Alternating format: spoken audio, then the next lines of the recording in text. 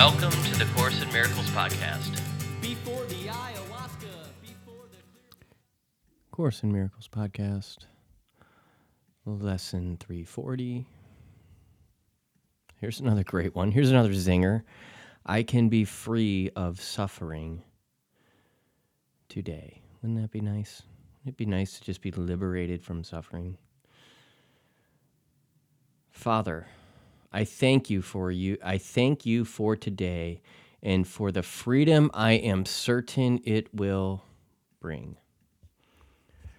This day is holy, for today your Son will be redeemed. His suffering is done, for he will hear your voice directing him to find Christ's vision through forgiveness and be free forever from all suffering. Thanks for today, my Father.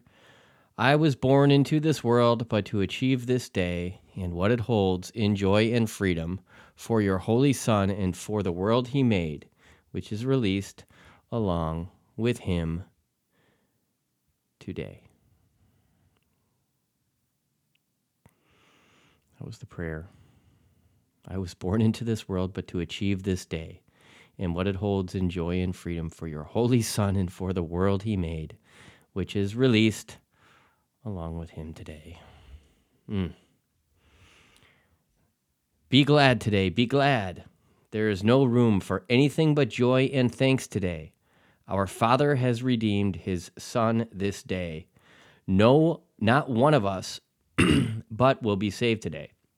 Not one who will remain in fear, and none the Father will not gather to himself. Awake in heaven for the heart of love. Beautiful stuff. It says, be glad today, exclamation point. Be glad, exclamation point. There is no reason for anything but joy and thanks today. Our Father has redeemed his Son this day. Not one of us, but will be saved today. Not one who will remain in fear, and none the Father will not gather to himself. Awake in heaven, in the heart of love. This is just, this is just beautiful stuff. I had a situation with a friend, like a dating type of a situation that kind of went weird, and I was in we were both in our ego, but I was also I was particularly in my ego, and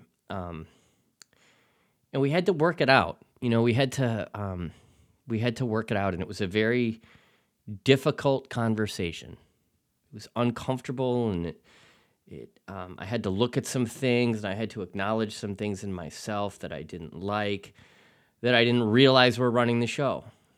That's the way the ego operates. You don't realize it's in charge, and we did, and it was beautiful. It turned out beautiful, but we had to we had to kind of bring God, and there were difficult things for her to say too. It wasn't easy, and neither one of us was innocent in the situation, and coming back into alignment with Spirit took effort, but not much, but a significant amount. It wasn't like a little, it wasn't a lot, it was a significant amount. And as soon as we made that little effort, God just kind of took over and was like, voila, thank you, da-da, and free of suffering for the time being. And human being, we get into these little kooky whatchahoosies with other people all the time. We're always getting into kooky little whatchahoosies with human beings. And when we do that, c'est la vie. It happens. Apologize for whatever there is for you to own up to, and apologize for and move on.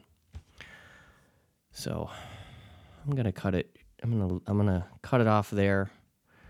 My point is, I guess to reiterate, is that we allowed God back into the space, but there were a couple of things that needed to happen, a couple of things we needed to say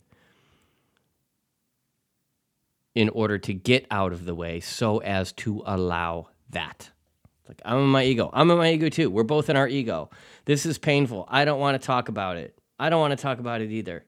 We have to. Okay, let's.